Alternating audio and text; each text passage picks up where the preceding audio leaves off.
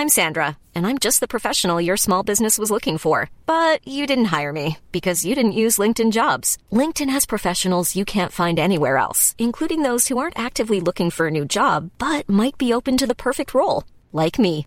In a given month, over 70% of LinkedIn users don't visit other leading job sites. So if you're not looking on LinkedIn, you'll miss out on great candidates like Sandra. Start hiring professionals like a professional. Post your free job on linkedin.com/people today. Hey, I'm Ryan Reynolds. At Mint Mobile, we like to do the opposite of what Big Wireless does. They charge you a lot, we charge you a little. So naturally, when they announced they'd be raising their prices due to inflation, we decided to deflate our prices due to not hating you. That's right. We're cutting the price of Mint Unlimited from $30 a month to just $15 a month. Give it a try at mintmobile.com/switch. $45 up front for 3 months plus taxes and fees. Promo rate for new customers for limited time. Unlimited more than 40 gigabytes per month slows. Full terms at mintmobile.com.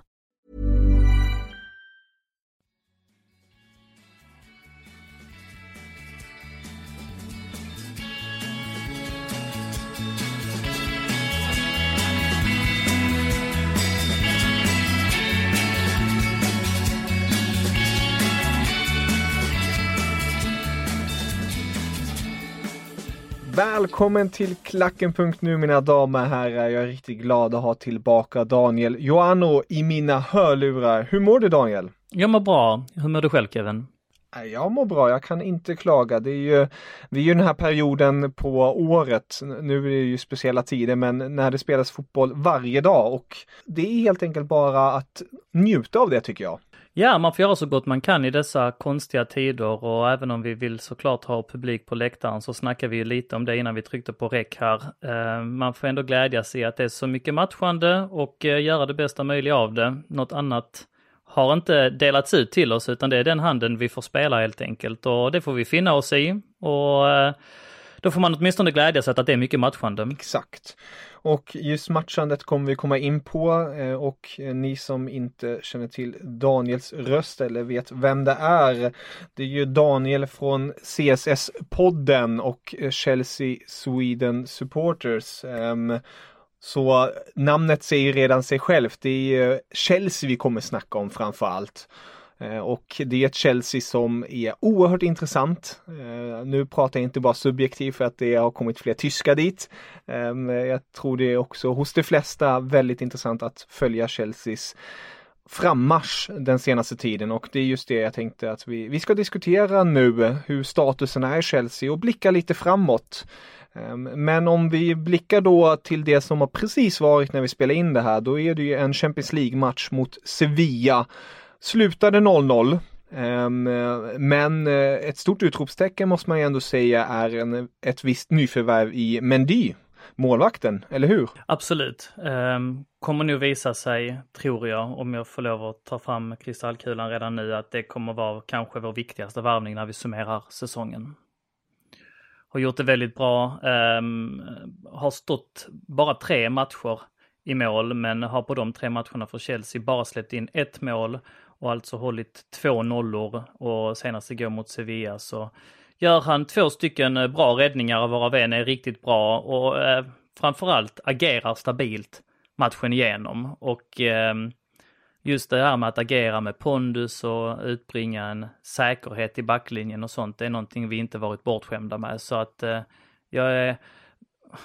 man ska ju klart vara försiktig innan man ropar succé, och jag är helt medveten om att han har mycket att bevisa än, men det han har visat hittills är väldigt lovande, och det vi har sett av Kepa på de här 2 åren, så han har vaktat Chelseas mål och gjort närmare 100 matcher för klubben, så är jag och de flesta andra supportrarna fullständigt färdiga med honom, så att det är ett synnerligen välkommet inslag, en ny målvakt som kan ta för sig lite grann. Det kan jag förstå. Och om man ser på resterande lag, då tycker jag ju, speciellt i andra halvleken då, nu vill jag inte racka ner på Mason Mount, men ser man till det man har tänkt sig hur Chelsea kan ställa upp nu med nyförvärvet Chilwell, med Thiago Silva som också har kommit in, och Kai Havertz och Timo Werner, fick man ju se Ziyech komma in i andra halvleken, byta ut då Mason Mount, och så hade man för en kort period i alla fall Pulisic och Ziyech på kanterna och en Kai Havertz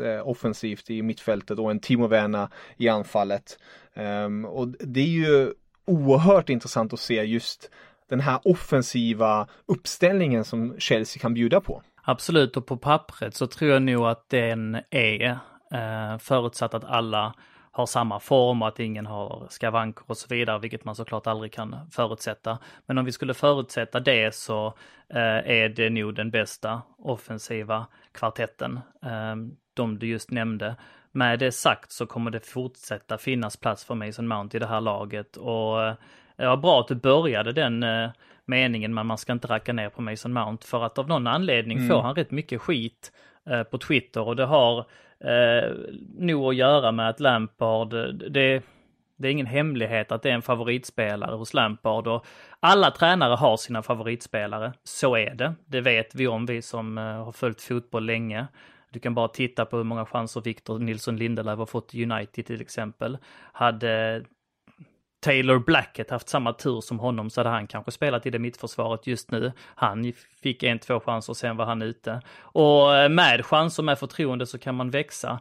Det är väl den egenskapen som Lampard försöker ingjuta i Mason Mount, och han har valt den linjen, och jag tycker fortfarande inte att det är befogat att slänga så pass mycket skit på Mason Mount som han får mitt i allt detta, för att det är en väldigt ung spelare. Han gör fortfarande väldigt bra ifrån sig, allt som oftast. Ja, jag håller med om att han överspelas lite då och då, men att det kommer att finnas plats i honom, för honom i det här Chelsea-laget i år och fortsatt framåt, det står helt klart. Så jag vill absolut inte vara utan Mason Mount i detta också. Med det sagt är alla skadefria och alla i full matchfitness, vilket inte är fallet just nu, för vi ser ju här på Hakim Ziyech att han har långt kvar till matchfitness, baserat på de 2 inhoppen han har gjort här på sista tiden. Så finns det en plats för Mason Mount, och då tycker jag att han också, det finns ett argument att göra att han ska gå före. Med det sagt så har han matchats otroligt mycket de sista 1,5 åren här sedan Lampard tog över, och kan vara värd behövlig vila då och då, och kan också må bra av en konkurrenssituation. Så att jag tror på det stora hela att får man ihop detta så kan det bli riktigt bra utifrån många aspekter. Ja, och jag tycker du belyser något väldigt viktigt här. Det är ju en säsong som är väldigt tätt matchad. Man kommer behöva rotera, och då är det bra att ha så här bra bredd på truppen, tycker jag. Och precis som vi är inne på här, Mason Mount är en spelare som kan användas lite här och där. Han kanske inte är den bästa ytten i den positionen, men han levererar och bjuder på en hel del. Och jag tror det kommer hjälpa Chelsea i längden. Och det som jag tänkte var extra intressant nu var att se just Reece James också och Chilwell som de här ytterbackarna som de var igår. Och unga engelska. Min fråga till dig är här nu, när jag ser den här backlinjen framför mig med James, Thiago Silva, Kortzuma och Chilwell, då tycker jag den ser väldigt lovande ut. Självklart finns det mycket att bygga vidare på det och slipa till så att man hittar varandra, för det är en nymonterad backlinje. Men hur ser det ut egentligen med Azpilicueta som är kaptenen och har varit i försvarslinjen de senaste åren? Det är lite oklart faktiskt, hans status i klubben. Vissa matcher har han spelat, andra matcher, speciellt inledningsvis, har han helt fått stå över. Nu tycker jag att han har gjort några bra matcher i rad här, men fick stå över igår. Handlade om att han vill vila inför Manchester United, vilket är ändå en superviktig ligamatch. Och det är ändå ett litet, jag ska inte säga pressat Chelsea, men det är ett mer pressat Chelsea nu än vad det har varit tidigare som går in inför den matchen. Och det är kanske så att man behöver lite extra ledarskap och sånt, att man väver in det faktumet. Lampard har ju haft en tendens att tänka i de banorna tidigare. För att just isolera Azpilicueta i din frågeställning, så oklart hur hans status är. Jag tror fortfarande att det finns en plats för honom. I min bok så ska det vara en hälsosam konkurrenssituation mellan honom och Reece James. Jag är ett stort fan av Reece James och tycker att han är framtiden för Chelsea, och är väl införstådd med att han måste spela och växa in och hans kvaliteter. Och jag har väldigt höga tankar om honom både i nuläget men även för framtiden. Men tycker väldigt bra fortfarande om Azpilicueta också, så att jag vill fortfarande säga att det finns en plats för honom där också. Om det då är att de roterar lite grann på högerbacken eller att Azpilicueta lite då och då kan användas som vänsterback, så får det i så fall vara så, va? Men att nagla fast Reece James till den positionen där och då hade inte jag förespråkat i nuläget. Med det sagt så har jag ju varit en förespråkare av det vi håller på att se just nu, som du också nämner här i frågeställningen, nämligen den här framväxandet av en backlinje, en stabil backlinje, en trygg fyra med en trygg målvakt längst bak. Jag är ju fortfarande av den skolan att jag tror att man drar nytta av att bygga ett lag bakifrån och att man måste sätta de här taktiska aspekterna i defensiven innan man riktigt kan bygga vidare. Och är det någonting som vi har saknat under den här tiden under Lampard så är det ju det. Det har varit lite hattigt i backlinjen, det har varit väldigt många alternativ på olika platser, det har varit en målvakt som inte har kunnat bidra med någon stabilitet och så vidare. Så att blir det mot konsekvensen att då Azpilicueta får mindre speltid så får så vara. Jag kommer inte gråta blod över det för att Reece James är absolut redo för den rollen. Men helt klart intressant att se vad den statusen tar vägen på Azpilicueta. Mm. Jag tänker mig också att gårdagens resultat, att man höll nollan, kommer vara oerhört viktigt nu för Chelsea framöver, att man får det här självförtroendet där bak, även om man kanske roterar lite som du är inne på där. Azpilicueta kommer ju förmodligen starta mot Manchester United då till helgen. Ja, det är inte säkert faktiskt. Vi vet inte. Han är väldigt svårspådd, den där Lampard alltså. Men det är möjligt, va? Men som du säger, jag tycker att tongångarna efter Sevilla-matchen, om man dels läser på Twitter men dels följer pressen och sånt också, var lite väl hårda. Det målades nästan upp som att Chelsea kom iväg med blotta förskräckelsen. Så var det inte. Vi spelade en jämn match mot Sevilla, och Sevilla är inget ängagäng på något sätt. Alltså Sevilla är bra. Alltså, jag tittade igenom deras matcher. Man får blicka långt bak till i våras, så man ska gå till deras senaste förlustmatch. Ja, nu vet jag att de spelade sista matchen här, förlorade om det var mot Eibar. Men då spelade man med 10 man i 45 minuter. Men om man bortser från den, om man bortser från Supercupfinalen då, där man möter Bayern München, så man avslutade förra säsongen superstarkt. Man har inlett den här säsongen med idel vinster, ett kryss mot Barcelona och då en förlust när man spelar med 10 man. Man har Lopetegui som har fått ihop det här laget. Man vann Europa League där man ändå dammade av Roma, Wolverhampton, Manchester United och Inter. Man har fantastiska spelare. Det är inget dåligt lag vi ställdes mot igår, och jag tycker att det var en jämn match, och det var inte så att vi hade helt brist på chanser också. Mason Mount har en bra chans i första halvlek, Werner likaså, Zuma och 2 bra nickar på hörna som med lite flyt hade kunnat resultera i någonting. Så att det är lite hårt att gå åt Chelsea så pass mycket efter den matchen, och jag blir lite förvånad över det. Och även det du nämner var att det är en hållen nolla, vilket symbolvärdet av det, efter att man har varit så skakiga bakåt under så lång tid, är väldigt viktigt. Och jag sammanställde själv en liten grej på Twitter igår, att Chelsea har faktiskt, förutom det här jag nämnde med Mendy, som då har hållit nollan i de 2 senaste matcherna och innan dess bara släppt in 1 spelmål, så har Chelsea hållit nollan i 3 av Thiago Silvas 4 matcher från start. Och även då firma Zuma, Silva, Mendy, som jag tror att Zuma och Silva verkar vara det nya favoritbackparet. De har också hållit nollan i de 2 senaste matcherna.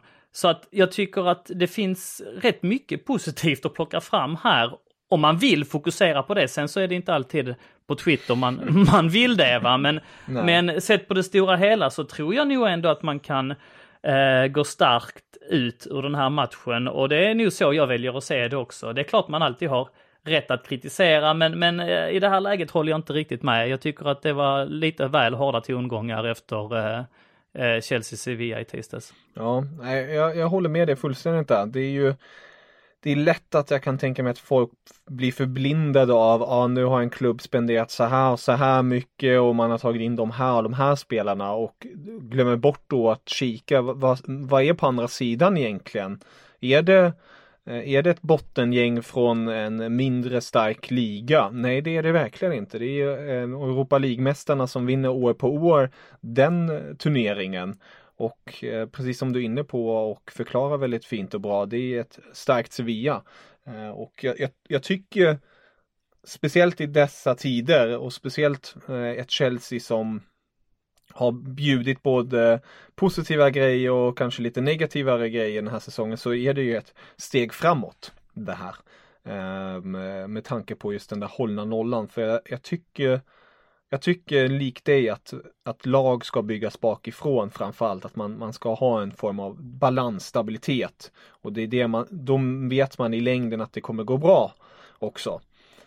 Och det är det som blir nu extra intressant tycker jag med tanke på läget vart man är. Nu är det oktober, mitt i den här smeten. På lördag väntar ett toppmöte borta mot Manchester United som där har vi en tränare som gång på gång lyckas överleva allt. Och det sjuka är ju också, nu senast igår såg jag skrattade till när jag såg den statistiken. För det är så roligt för att när de förlorade mot Spurs då, United, då var ju direkt Ole Gunnar Solskjärs huvud på ett fat igen och man tänkte, nu måste han ju, alltså han kommer ju snart få kicken. Sen vinner han den där matchen mot Newcastle med 4-1. Det blir lite islossning på slutet där. Och man vinner mot ett uddlöst PSG i Paris igen. Och så har plötsligt Ole Gunnar Solskjær lyckats vinna de senaste 10 bortamatcherna. Något man aldrig har gjort i klubbens historia. Och så hittar man den statistiken och klamrar sig fast vid istället. Exakt. Och så blir det andra bortglömt. Så är det. Så har han lyckats igen vända på hela grejen. Så det är också ett lag nu man ställs mot som också har mycket frågetecken. En hög högsta nivå men precis som Chelsea haft det tufft i vissa lägen. Och där kommer nu frågan till dig. Hur känns det nu inför det här kommande spelschemat? För det är ju United som väntar nu till helgen. Därefter väntar en viktig och nog svårare än vad man tror borta match mot Krasnodar i Ryssland. För att sedan gå tillbaka till ligaspelet mot Burnley. För att sen igen ta emot Rennes på hemmaplan i Champions League. Ja, det var många frågor i den frågan. Men om vi börjar med Manchester United så tror jag håller med dig, det är väldigt intressant och man vet inte riktigt vilken status man ska ta på United. Och i sådana här lägen blir det ofta små marginaler som ska gå åt det ena och det andra hållet. Och jag brukar bli fascinerad av de här små marginalerna. Säg att Chelsea håller tätt nu mot Southampton, va? Att man inte släpper in det här målet på övertid och man vinner den med 3-2 istället. Då är det ju helt andra tongångar efter ett kryss mot Sevilla. Istället så kommer man då in i matchen mot United med vad på pappret är alltså 2 stycken tveksamma resultat i bagaget. Och så då om man tittar på Manchester United istället då, va? 4-1 mot Newcastle. Ja, det sista målet kom i 86 minuten tror jag. Alltså vi snackar 5 minuter från slutet. Den hade ju med lite annan marginal. Nu var ju de bättre absolut, va? Så att det är inte orättvist på något sätt, va? Men det hade mycket väl kunnat sluta 1-1 där. PSG-matchen, PSG har 1 i virket, United får en tveksam straff igen, de får slå om den 2 gånger, sen så istället för att PSGs ribbträff går ribba in så går Rashfords stolpe in, de får 2-1, blir hyllade i pressen, alla får liksom dunderbetyg. Det är små marginaler som gör det ibland alltså. Man vet inte riktigt hur bra United är, man vet inte riktigt hur bra Chelsea är. Sen så har ju jag ett supporterhjärta mitt i allt detta och det är ju därför du bjuder in mig till denna podden och utifrån mitt sätt att se det och jag är fullständigt medveten om att det kan vara supporterhjärtat som talar där, så håller jag Chelsea lite högre rent spelarkvalitetmässigt och jag tror att om Chelsea får allt att stämma så har man en högre högsta nivå än Manchester United. Som sagt, får Everton och Aston Villa allt att stämma så kommer de leda ligan efter 4, 5, 6 omgångar. Men de kommer ju aldrig kunna rida ut den här vågen hela vägen in i slutet. Det vore ju en större bedrift än Leicester liksom. Får United allt att stämma så kommer de kunna vinna mot PSG i en match i Champions League, även om det är på bortaplan. Men får Chelsea allt att stämma, och nu vet jag att folk skrattar åt mig, men det har jag sagt sen första början, då tror jag att det här laget kan konkurrera om titeln i år. För att vi var hyfsat nära förra året ändå. Hamnade 4, gjorde det bra utifrån förutsättningarna, men med de värvningarna som vi har adderat till laget, varav vi faktiskt såg första gången allihopa på plan i matchen igår. Det har varit skador, det har varit matchfitness och så vidare som har stått i vägen. Vi har haft en målvakt som anslöt väldigt sent, vilket man måste väva in i argumentationen också. Får vi detta att stämma, och i synnerhet då om man tittar på de andra 2 stora hästarna som faktiskt vacklar just nu. Vi ser Liverpool som för första gången på lång tid åker på skador på sina stora tunga nyckelspelare. Alisson borta, Van Dijk borta. Tar ingen glädje i det på något sätt. Jag tycker att det är faktiskt tråkigt när spelare skadar sig. Det är inte så man ska vinna en liga. Men det hör ju det är en del av sporten till. Ja. Att det händer. Ja, men så är det, va? Och det har Liverpool varit relativt förskonade ifrån. Manchester City blandar lite grann och ger, va? Tufft resultat mot Leicester, kryss mot Leeds. Håller det i sig så tror jag att, och samtidigt då, om Chelsea kan få det att stämma, som sagt. Det är många om här, men jag tog ut det redan innan säsongen, och jag känner inte att jag är beredd att backa på den teorin, va? Jag tror att Chelsea kan komma att utmana om titeln redan i år. Och jag ser inte att Manchester United riktigt har den bredden och den styrkan.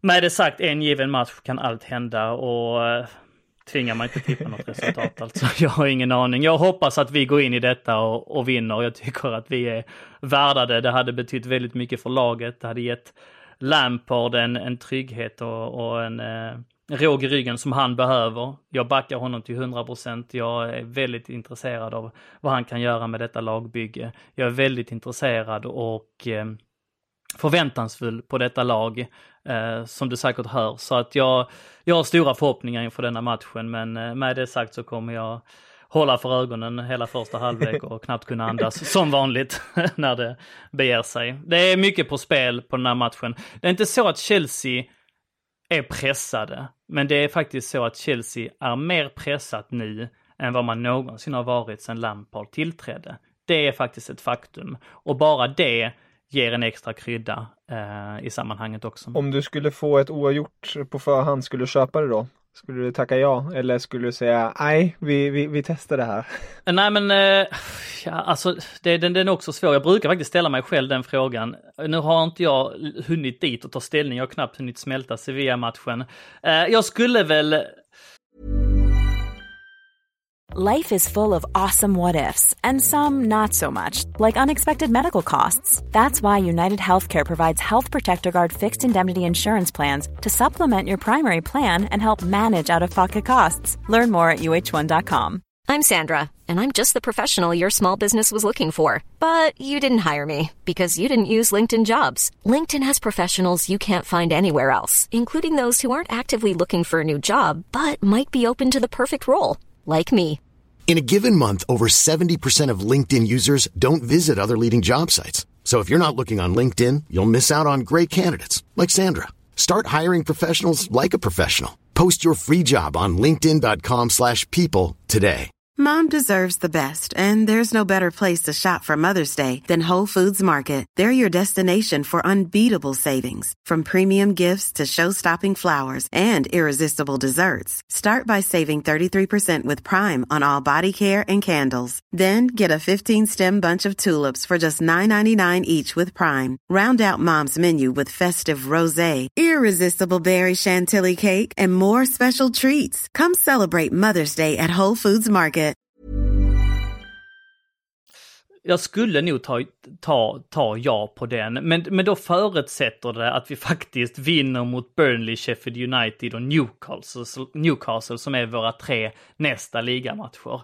Men med det sagt, jag vill skitgärna vinna på lördag alltså. Jag tycker att vi har spelat jämna matcher mot United där vi, förutom i kuppen förra året där vi faktiskt vann, va? Men i ligan så har vi inte nått hela vägen fram sista tiden mot dem, och det har varit marginaler som inte fallit ut vår väg. Jag tycker att det hade suttit jäkligt fint med en vinst där, och det hade också tystat hatarna på Twitter som jag verkligen vill täppa till truten på just nu. Jag förstår. Du nämner där just att Chelsea är en utmanare till titeln. Vem skulle du lägga favoritskapet på just nu? Du nämner ju som sagt Liverpools skadeläge, City som kanske inte riktigt kommit upp i sin normala nivå och United inte har bredden. Är det Spurs som du kanske vill luta åt, eller är det något annat lag som du ändå vill ge favoritskapet? Ja, den trodde man ju där i helgen när det stod 3-0 mot West Ham, eller hur? Att det kanske blir, och så sen så rasade korthuset och så kom man på att Spurs alltid är Spurs någonstans, va? Nej, jag tror ju fortfarande att favoritskapet är delat mellan Liverpool och City. Men som sagt, får vi en säsong där saker och ting börjar klaffa för oss. Återigen, man kan argumentera utifrån den tesen med väldigt många lag, men som jag sa tidigare, det går inte att argumentera utifrån den tesen, tycker jag, då exempelvis med Everton och Aston Villa som har gjort jättefina säsongsinledningar, för att de kommer inte hålla hela vägen fram. Men man kan argumentera utifrån den tesen med Chelsea. Så pass mycket kvalitet, så pass mycket entusiasm och så pass spelskickliga är vi ändå på våra toppar så att vi borde kunna utmana. Och om allting går vägen. Men som sagt, då ska vi kunna rida ut 3-2-ledningar mot Southampton. Det är den här fingertoppsspetskänslan från Lampard som jag vill ha, som fortfarande faller ut lite fel. Är det ett frågetecken man ska sätta kring honom som tränare? Är det ren otur? Nu byter han in Hakim Ziyech och Reece James mot Southampton.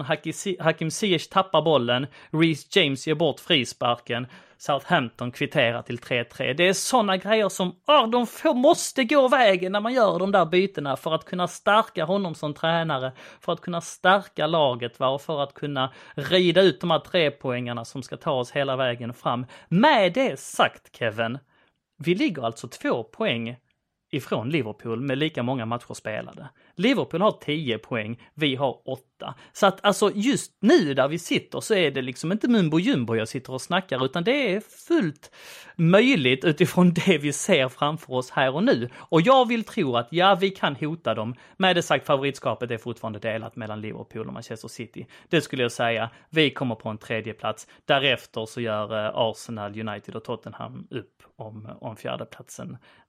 Så här om jag tvingas tippa utifrån min logiska del av hjärnan. Ja, det tycker jag låter väldigt intressant och förnuftigt. Jag tror vi är på samma våglängd där. Jag har sagt det själv i andra sammanhang vart jag känner att City har, tycker jag ändå, jag skulle lägga City som den stora favoriterna med tanke på att det känns som att det bubblade. De har likt andra klubbar haft skadeproblem, haft mycket oflyt.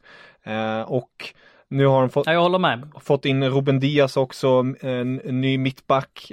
Och jag tänker mig, jag har sagt det när det kommer till Champions League också, att Bayern München ser jag ju som de stora favoriterna med tanke på att de har fått behålla typ stommen och ha ett sånt jäkla starkt lagbygge. Men sen skulle jag ändå, man säger det år efter år, men sen skulle jag ändå vilja slänga in City där, för att jag tänker mig att man har fått en lätt grupp, man har en tung höst, men sen kanske till våren har man hittat rätt i det hela. Och det är ofta då man också säger, det är då det avgörs. Det är då det avgörs i ligan, det är då det avgörs i de här stora turneringarna. Så jag tycker ändå att City ska ha favoritskapet, likt du säger med Liverpool där. Och jag tycker också att det är extra roligt att följa Premier League den här säsongen, för att med just vad Everton och Aston Villa också skapar. Alltså jag tycker det är så häftigt att det är jämnt på ett helt annat sätt. Sen kan ju den personen som kanske gillar försvarsspel mera riva ut sitt hår för att det görs så extremt mycket tabbar. Och jag tror ju självfallet att det har en del att göra med med publikgrejen och att det är en annan atmosfär. Ja, det måste ha det. För att jag tycker just det här mot Newcastle som du nämnde där, alltså det var rätt så tajt. Och jag tycker att det såg ut som när United gjorde de där målen på slutet, att det blev någon så här av Newcastle-spelare bara, orkar inte. Alltså man fick inte hjälpen av publiken på samma sätt, bara okej, nu måste jag kämpa. Och det är det jag tror kommer bli jäkligt intressant att följa nu, hur de olika lagen hanterar det hela. Och hur länge man kan rida på en positiv våg likt Aston Villas, för de har ju gjort det jävligt bra med tanke på att de till och med har en match mindre spelad. Absolut. Än de andra. Ja, men de kommer krokna, det kan vi väl vara överens om. Sen så tror jag att Everton kan blanda sig i, men det ska ju mycket till om de ska hota om titeln. Och just den argumentationen det gör att City kanske är snäppet vassare än Liverpool i år. Så kan det vara, vill man se det utifrån det perspektivet, så vann ju Liverpool med uddamålet väldigt sent mot Leeds i premiären. Den matchen hade mycket väl kunnat sluta 3-3. De vann mot Chelsea, men första halvlek var väldigt jämn. Fram tills då Christensen drar på sig ett fullständigt onödigt rött kort och sen så blir det ju dominans i andra halvlek. Därefter så spelar de faktiskt skitbra mot Arsenal, det får man ju säga, men får dunderstryk av Aston Villa och så sen 2-2 mot Everton. Så att det är inte något sådär superutropstecken som sätts bakom deras säsongsinledning. Van Dijk långtidsskadad, alltså deras... Jag har sagt detta till dig tidigare, Kevin, hur viktigt det är med en bra målvakt och en stabil sista utpost. Och Alisson är ju det, medan Adrian inte är det. Och hur kommer det sätta sin prägel på resten av säsongen? Ja, det blir så intressant att följa. Så att en synnerligen spännande säsong. Nog mer ovisst än så här har det nog aldrig varit. Och därför känner jag mig också relativt trygg att kunna sticka ut hakan. Om man nu tycker att det är att sticka ut hakan. Att nämna Chelsea som eventuella potentiella kandidater till detta. Ja. Det tycker jag ändå är rimligt i sammanhanget. Det tycker jag verkligen också. Jag som, om man ser till FBL fantasy-världen, då var jag ju extra nöjd med Chelseas prestation i helgen. Jag har ju suttit med båda tyskarna sen start och trott på dem. Och det var jäkligt skönt att få den utdelningen. För att man vet ju om deras kvalitet. Och jag ser extra mycket fram emot att se Chelsea nu när, som sagt, Ziyech och Pulisic kommer tillbaka. För att jag tror att den dynamiken med Havertz och Werner, jag tror att det kan spraka riktigt ordentligt då när det väl kommer på plats. Och det blir jäkligt kul att se. Jag har inte följt Ziyech sådär jättenoga måste jag säga, men han har haft det trögt de här 2 första matcherna han har hoppat in. Alltså han har inte fått mycket uträttat. Dessutom så ser han alltså inte ut att vara helt i form. Och hemåtjobbet och kämpandet och slitet som Mason Mount sätter in, det ska inte undervärderas i sammanhanget. Så att än så länge så funkar det för mig faktiskt om man fortsätter köra med Mason Mount, Kai Havertz och Pulisic som en fronttrio. Jag tror att om de får spela ihop sig så kan det bli riktigt bra. Med det sagt så som jag började argumentationen med, Ziyech är nog rent kvalitativt snäppet bättre än Mason Mount och kommer nog gå in där på sikt, va. Men han har en bit kvar till matchfitness efter den skadan han ådrog sig och efter det uppehållet som han hade i den holländska ligan också. Han har inte spelat mycket här varken i vår, sommar eller inledningsvis här i höst heller. Så att det får man också väga in. Så att innan du liksom byter in honom i ditt fantasylag så avvakta lite grann hade jag sagt. Jag håller lugnt just nu med Havertz och Werner. Du har Havertz inne i alla fall. För att om vi ska beröra honom lite grann så man ser ju vilken enorm kvalitet han har och besitter. Men är det någon som har exploderat så är det ju snarare paradhästen Werner. Han har ju verkligen visat på sina kvaliteter och även om det bara har blivit 2 ligamål så ser man vilken talang det är. Kai Havertz hade man ju ändå hoppats skulle ha dundrat in på scenen i lite tyngre bemärkelse med tanke på den prislappen. Men det är sagt alltså ingen flopp på något sätt. Han är inte, man ser vilken talang han är och vad är grabben, 20-21 år gammal. Han är född 99 eller hur, va? Så att det är en synnerligen ung och talangfull spelare, men han har inte heller dundrat in på scenen så som Werner har gjort. Jag tycker du är helt rätt på det. Och jag tror att man ska som Chelsea-supporter och som neutral åskådare också ha tålamod på den fronten med just det här att Werners spelstil, han lever mycket på att ge 100% i det offensiva tredjedelen, att nosa hela tiden på motståndaren, att vara på rätt ställe, samtidigt som Kai Havertz mår ju som bäst när han är ett form av nav i ett lag, och att bli ett nav i ett lag tar betydligt längre tid, anser jag, än att kanske vara en annan del likt Werner. Så jag tror att det kommer komma där, och det är det som jag ser väldigt mycket fram emot. Apropå mittfältare vill jag bara avsluta med att höra lite dina tankar kring två spelare som inte spelar i Chelsea just nu, men som tillhör Chelsea. Nämligen Ross Barkley och Loftus-Cheek. Vi kan ju börja med den som har kanske fått den bästa starten i sin nya klubb den här säsongen, nämligen Ross Barkley. 2 baljor nu i sin tid i Aston Villa, om jag inte misstar mig, och blomma upp lite, få lite kanske, känns som att det faller lite tyngd från hans axlar på ett annat sätt i en sån miljö, med tanke på att Aston Villa, all respekt till dem, inte har samma press på sig som Chelsea då. Hur ser du på de här 2 utlåningarna, och hur ser du på deras framtid i Chelsea sen? Om vi börjar med Ross Barkley, så vet vi om att han är en talangfull spelare. Det är någonting som har hänt här i hans karriär den sista åren, där fokus inte riktigt har varit på rätt ställe. Det har man sett med diverse outfield-incidenter, med lite festande och sånt. Han har fått rubriker av fel anledningar, om man säger så. Och fick chanser i Chelsea och har fått chanser sedan han kom till klubben, men har inte riktigt tagit dem. Blev dock lite förvånad över att man lånade ut honom. Jag trodde att han skulle få och skulle ha sin plats i laget, och han hade säkert fått speltid i år. Men som jag har understrukit i många poddar tidigare, så är det inte bara att låna ut eller sälja spelare som man inte vill ha, utan det är så mycket politik och svårigheter invävt i detta, och vilka spelare det finns intresse för och så vidare. Det är en väldigt stor faktor själv, vad spelaren själv vill. Och det verkar ju onekligen som att han har träffat rätt i sin utlåning här, och har kommit in i Aston Villa fenomenalt, har tagit en startplats, har bildat eller har haft ett fint samarbete med Jack Grealish, och de känner ju varandra, tycker bra om varandra, verkade som, och avgjorde med ett snyggt mål mot Leicester senast. Så att såklart, lite tidigt att utropa honom som någon jättesuccé, men det har onekligen börjat bra, att det finns en potential där, och att han kan komma att utveckla den under sina något lite senare stadier i karriären. Det betvivlar jag inte. Beträffande Ruben Loftus-Cheek, så sa jag också i en podd för inte allt för länge sedan att jag tror tyvärr att tåget har gått med honom. Jag ser inte riktigt den potentialen. Jag har aldrig riktigt sett den här absoluta spetsen i honom, och även om jag vill se det, så kommer man alltid försöka se det i unga Chelsea-talanger som kommer från de egna leden. Men det naiva hjärtat får inte ta överhand, och ibland måste man också böja sig för det man ser, så att säga. Och i Ruben Loftus-Cheeks fall så tror jag att han kan komma bli en hyfsad Premier League-spelare, men han kommer nog aldrig ta plats i Chelsea. Jag tror bara han har spelat en match, och det var nu i helgen för Fulham, och den matchen såg jag.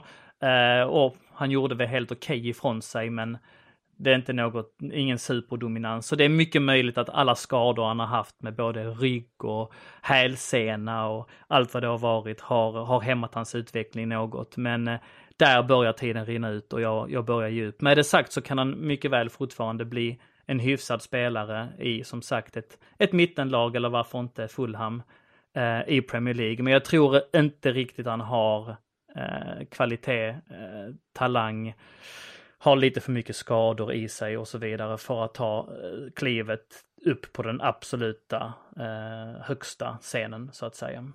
Förstår. Med Barkley så har jag fortfarande hoppat uppe faktiskt. Ja, spännande. Det är ju som sagt, det blir också något extra speciellt när man har spelare på lån, för att ibland funkar helt enkelt inte i den egna miljön, och då behöver man det här bytet för att få igång systemet igen. Absolut. Och som jag säger, när man säger såna här grejer, och då blir man ofta påhoppad och så, du är en idiot, hur fan kan du tycka så? Alltså man sätter sig själv i en win-win situation, för att är det så att Ruben Loftus-Cheek nu totaldominerar i Fulham slutar 10, Loftus-Cheek kommer med i årets lag, han gör 10-15 mål, ja, då är jag ju jättelycklig. alltså, jag skulle ju aldrig ta stolthet i att ha rätt i en sån här sak. Nej, utan verkligen det här är ju vad jag ser, va? Och man sätter sig i en ganska så hygglig position när man försiktigt kritiserar, om man får kalla det för kritik, när man uttrycker sina åsikter på det här sättet. För att man vill ju inget annat än att det ska gå bra för dem, så att man får inte missta det med det. Det är viktigt att hålla isär de begreppen. Med det sagt, Kevin, får jag ställa dig en fråga? Självklart. För att vi nämnde United tidigare och så skulle jag ställt den, men så rann det iväg väldigt snabbt till någonting annat. Och du följer ju United lite mer. Vad tror du själv om Chelsea United? Det är ju trots allt en toppmatch här på lördags eftermiddagen. Och som sagt, jag har beskrivit vikten för den i Chelsea-led. United kanske har lite mer andrum just nu, va? Men det är ju fortfarande en viktig match för dem också. De har ju inte något superfacit i ligaspelet hittills. Nej, det har de verkligen inte, och jag tycker ju att det är ett speciellt lag som Ole Gunnar Solskjær har tillhanda. Alltså jag tycker ju på pappret ser det ju väldigt intressant och starkt ut. Stora frågetecknen är ju självfallet fortfarande i backlinjen. Jag tyckte igår när jag såg uppställningen, då blev jag väldigt chockad att man inte såg någon Pogba eller Van de Beek från start. Och sen är det svårt att kritisera när man sen vinner den matchen ändå.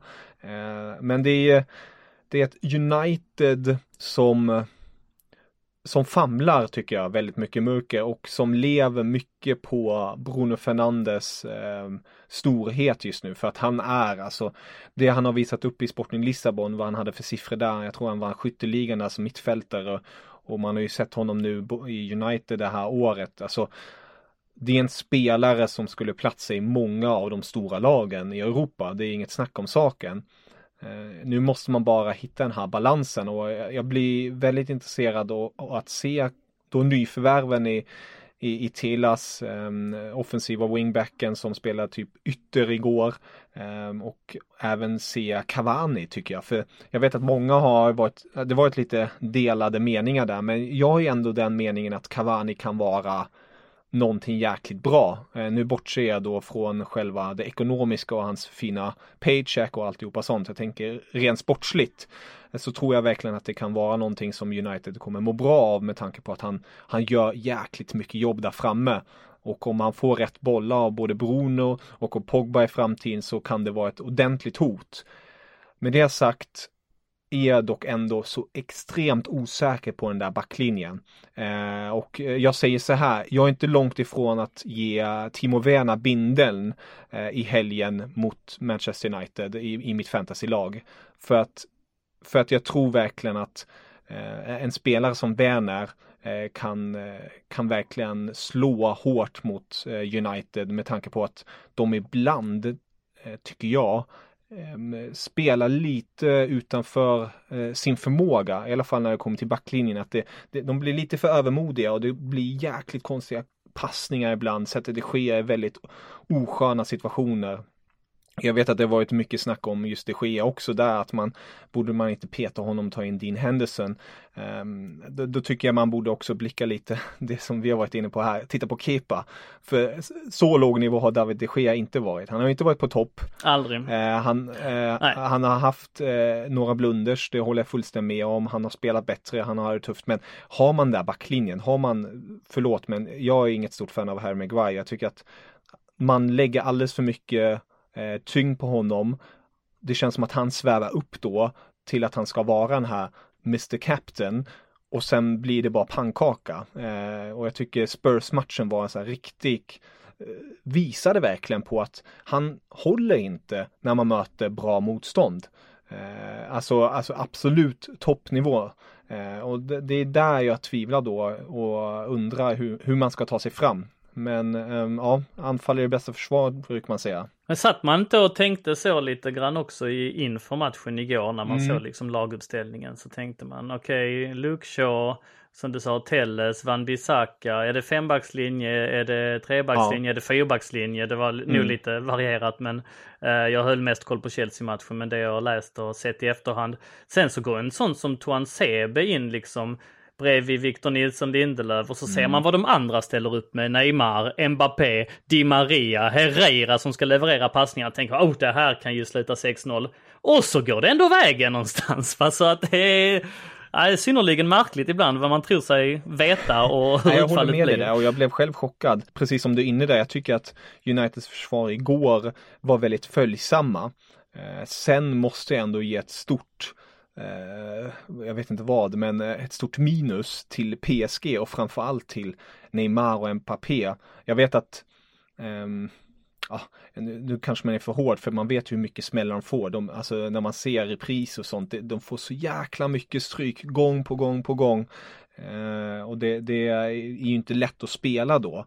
Men jag tycker ändå att det finns en lojhet kring det hela. Det finns någon lojhet kring dem.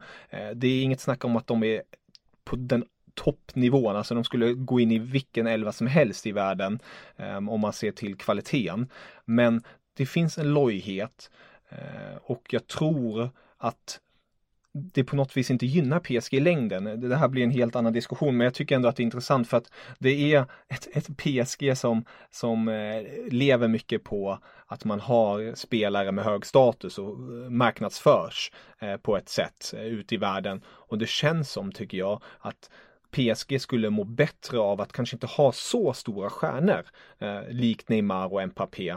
För att Tuchel försöker bygga ett lagbygge. Jag tycker de har blivit bättre genom åren. Men framåt, Zlatan var Zlatan. Han levererade som fan där framme. Men de här spelarna, det känns för lojigt. Alltså de får vardagsmaten i en Ligue Ö som ligger på en annan nivå. Jag tror inte de stimuleras där. Och sen plötsligt ska de gå till Champions League och möta de större lagen. Ja, så blir kontrasten lite stor och så kan man inte riktigt växla upp. Och så, ja, jag fattar. Och de tror på något sätt att vi är ju där och sen går det inte. Alltså jag tycker man har sett det så ofta nu och jag tror på något sätt att nej. Men om vi återgår till United, Chelsea. Ja, det är tur du kallar det allt inom fotbollens ramar så att man ändå har råd med såna här utsvävningar ibland, eller hur? Verkligen. Ja, men med det sagt vill jag nog säga att vi kommer nog inte se en mållös match på lördag. Det har jag oerhört svårt att se.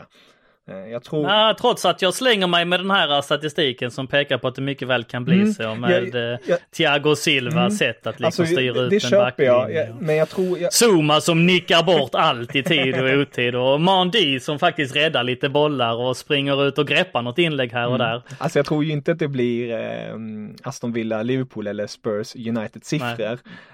Men jag har svårt att se att United håller tätt och jag har svårt att se att med tanke på något galet sätt Bruno Fernandes ständigt få in en balja. Om det är via straff eller om det är via frispark eller någonting. Så det kommer bli för neutrala tittaren en oerhört intressant tillställning. Ja, verkligen. Daniel, riktigt roligt att få prata med dig. Det är alltid ett sant nöje. Och om ni vill höra mer av Daniel, vart hittar man dig på bästa sätt då?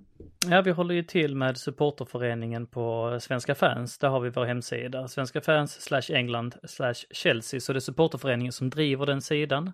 Vi finns på Twitter. CSS @ChelseaSwe. Vi finns på Instagram också, även om det kontot inte är lika följsamt av följare, om man säger så. Men där får man gärna leta upp oss. Och kan också flagga för att om man håller på Chelsea och vill vara medlem i CSS så har vi öppnat medlemsregistreringen nu och släpper in nya medlemmar. Så att då kan man läsa om hur man blir medlem och vad ett medlemskap innebär på vår hemsida på Svenska Fans. Så in där och bli medlem. Det tycker jag är en bra idé. Tycker jag låter alldeles utmärkt. Daniel, återigen. Får flagga för vår egen podd då, så Kevin, förlåt mig. Givetvis. CSS-podden går varm. Vi spelar in alltså egna Chelsea-avsnitt i eget format. Var framförallt 2 grabbar som heter Ville och Kevin som roddar i det, som gör det på ett lysande sätt. Ibland är jag där och gästar. Jag är lite mer som paraplyet i organisationen och sköter lite andra grejer och så också bakom kulisserna arbete. Men jag gör så gott jag kan i det administrativa och i jobbet runt omkring, för jag tycker det är förbannat roligt och försöker liksom balansera upp de grejerna. Men vill man lyssna och nörda in sig helt och hållet i Chelsea och kanske framförallt Chelsea just nu, där det händer mycket matcher och sånt som analyseras och diskuteras och framåtblickar och så rekommenderar jag vår egen CSS-podd som finns där poddar finns. Det rekommenderar jag varmt också, och även en stor eloge till dig, Daniel, som håller koll på samtliga delar. Det ska man verkligen inte underskatta. Det är ju ett grymt jobb, ska du veta. Tack för det, Milan. Och återigen, stort tack för att du ville gästa den här gången, och jag ser väldigt mycket fram emot att prata med dig snart igen. Ja, men det gör jag med, Kevin. Det var verkligen roligt. Det blev lite spretigt där i slutet, men som sagt, allt inom fotbollens ramar, så det får man ju acceptera. Och stort tack till dig för att du orkar och engagerar dig, och det är synnerligen imponerande att följa dig med, måste jag lägga till. Så att keep up the good work, min vän, så hörs vi snart igen. Det värmer väldigt mycket. Auf Wiedersehen. Carefree, up the shelves.